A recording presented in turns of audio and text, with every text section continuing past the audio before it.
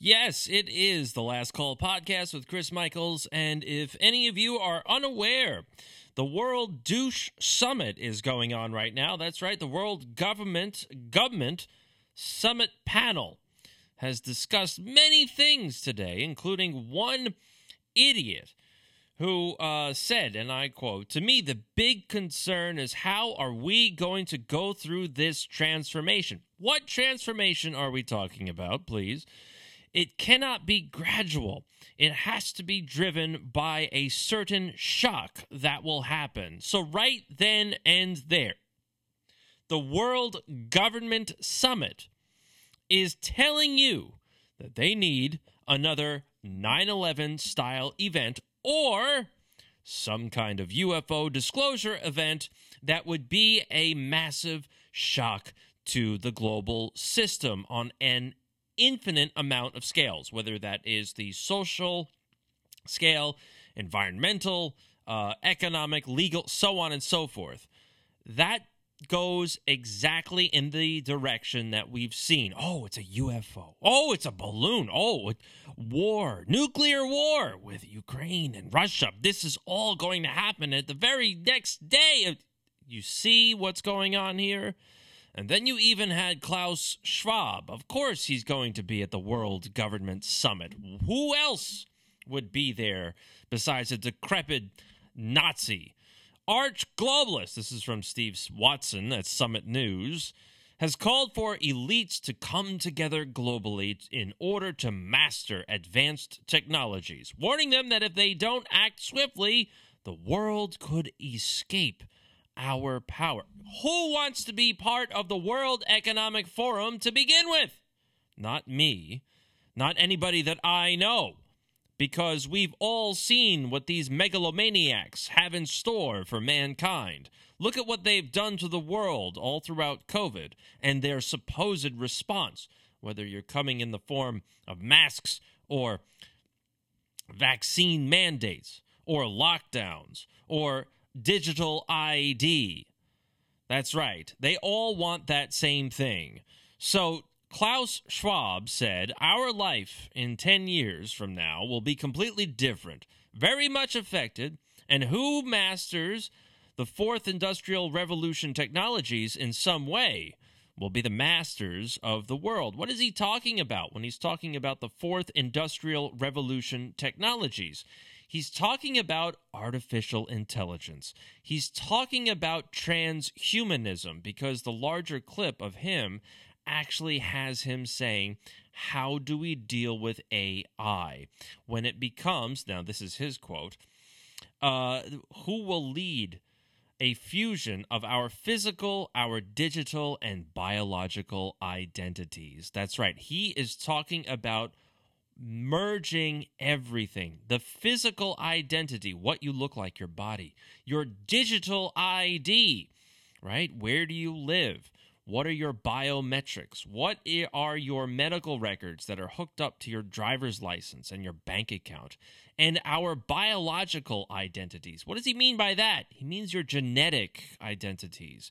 He means, did you take a shot that alters your DNA in some way, or did you not take a shot? And why didn't you? Because you're a bad egg. He also talks about self-replicating artificial intelligence. I don't know about you, but that is not something that I particularly subscribe to. Self-replicating artificial intelligence basically means that the AI, the machine, can reproduce itself in any way that it sees fit without any assistance from a human handler. That's the real problem with all of this. That's what Schwab actually wants. Schwab also openly endorses something the media still claims is a solely what? That's a poorly written sentence. Still claims is solely a domain of discussion for conspiracy theorists. Let's see, that works a little bit better. Namely, active implantable microchips that break the skin barrier of our bodies. And the title of that World Economic Forum article is Solid Rational Reasons for Children to be Microchipped. How about that? Real heartwarming, don't you agree? So that is exactly what Klaus Schwab wants. That's what they have in store for mankind at the World Government Summit. Now, you hear the phrase World Government Summit, you think, oh, it's a bunch of governments across the planet, across the world, and they are here to discuss various issues, and so we're going to call it a summit. No, it's really a World Government Summit. How are they going to institute a world government, a single government to rule over the planet? That's what they're talking about. But for what it's worth, Elon Musk, he likes to sit on the fence, and he also spoke remotely from the World Government Summit, and saying that the Earth should avoid, quote-unquote, too much of a single world government in order to avoid creating a civilizational risk. If you look at the rise and fall of civilizations throughout history, it hasn't meant the doom of humanity as a whole, because they have been given all these separate civilizations that were supported by and separated by great distances. And he also uses the fall of Rome as an example. And, well, he's not necessarily incorrect in his assumptions. He said, I'm not suggesting war. We need to be a little bit more wary of actually being cooperative too much. It sounds odd, but what we need to happen is diversity, so much so that if something goes wrong on a certain part of the civilization, the whole thing doesn't collapse. Humanity keeps moving forward. So what he's talking about is diversity. But he's also talking about segregated diversity, right? He's talking about a multipolar world. Because if one form of government decides to just upend itself and assume room temperature, then you've got other governments on the planets and other ways of life that will be able to fill the void and repopulate the fallen civilization. Hello, Atlantis, I'm looking at you. So he's not necessarily saying we need a world government, but he is saying something along the lines of we need multiple governments. And he also said, I would encourage CEOs, legislators to speak authentically. Do the tweets yourself and convey your message directly. So he is, well, let's just say he's throwing a monkey wrench into the spanner here, or a spanner in the works, because he thinks that maybe it's not such a good thing to have that kind of centralized government, centralized religion, and maybe, just maybe, the UFO stuff has gone on long enough, and it needs to stop. So what did Klaus Schwab bring up here? He brought up artificial intelligence. He brought up AI. So if any of you have been living under a rock, you may not know about ChatGPT and its AI. So basically, you can download this thing. We found out, oddly enough, that a big tech Silicon Valley ChatGPT device has an overt liberal bias, and a couple of smart individuals got into ChatGPT and created something called Dan, D-A-N. And Dan gives very blunt answers and very accurate answers along the lines that old Chris Michaels would give. So we support Dan. We do not support ChatGPT. So as far as ChatGPT, what is it? Basically, it's free. You go in there, you put in, the usual stuff, and then you could just ask the artificial intelligence whatever you want to ask it. So people have asked it about ivermectin. They've asked about, what's going to happen in late February. Some kind of event is supposed to occur, I think, in late February that's supposed to alter mankind, according to this artificial intelligence. But we'll see what happens. Anything could possibly happen. But the point is that AI is here, and since November, ChatGPT has literally made waves. I know people that use ChatGPT and its artificial intelligence to create presentations and emails at their various day jobs. So it's not even human beings anymore. It's just an artificial intelligence creating all of these PowerPoints and presentations. So that's the direction they're going down. Well, it turns out that Bing, owned by Microsoft, is a monumental flop. This comes from Simon Willison, and he wrote, Microsoft's Bing AI chatbot starts threatening people. Now, if you were to read all of this, you would find out that basically, Bing's AI is strikingly liberal in its presentations. Have you ever spoken with a rabid masker or a rabid mandate person or just any kind of Democrat, really, especially if you're in those liberal cities? I was going to try and make a discernment between various Democrats, but I won't. But if in this article you find out that Bing's AI is just a mess, is just an absolute mess. They create incorrect references to products. Like, you can ask an AI anything, right? If it's on the interwebs, the AI probably knows about it. So they were asking it about the Bissell pet hair eraser handheld vacuum, and the AI gave an incorrect description of it, an incorrect review of it. They were looking for a bar. The questioners were looking for a bar in Mexico City.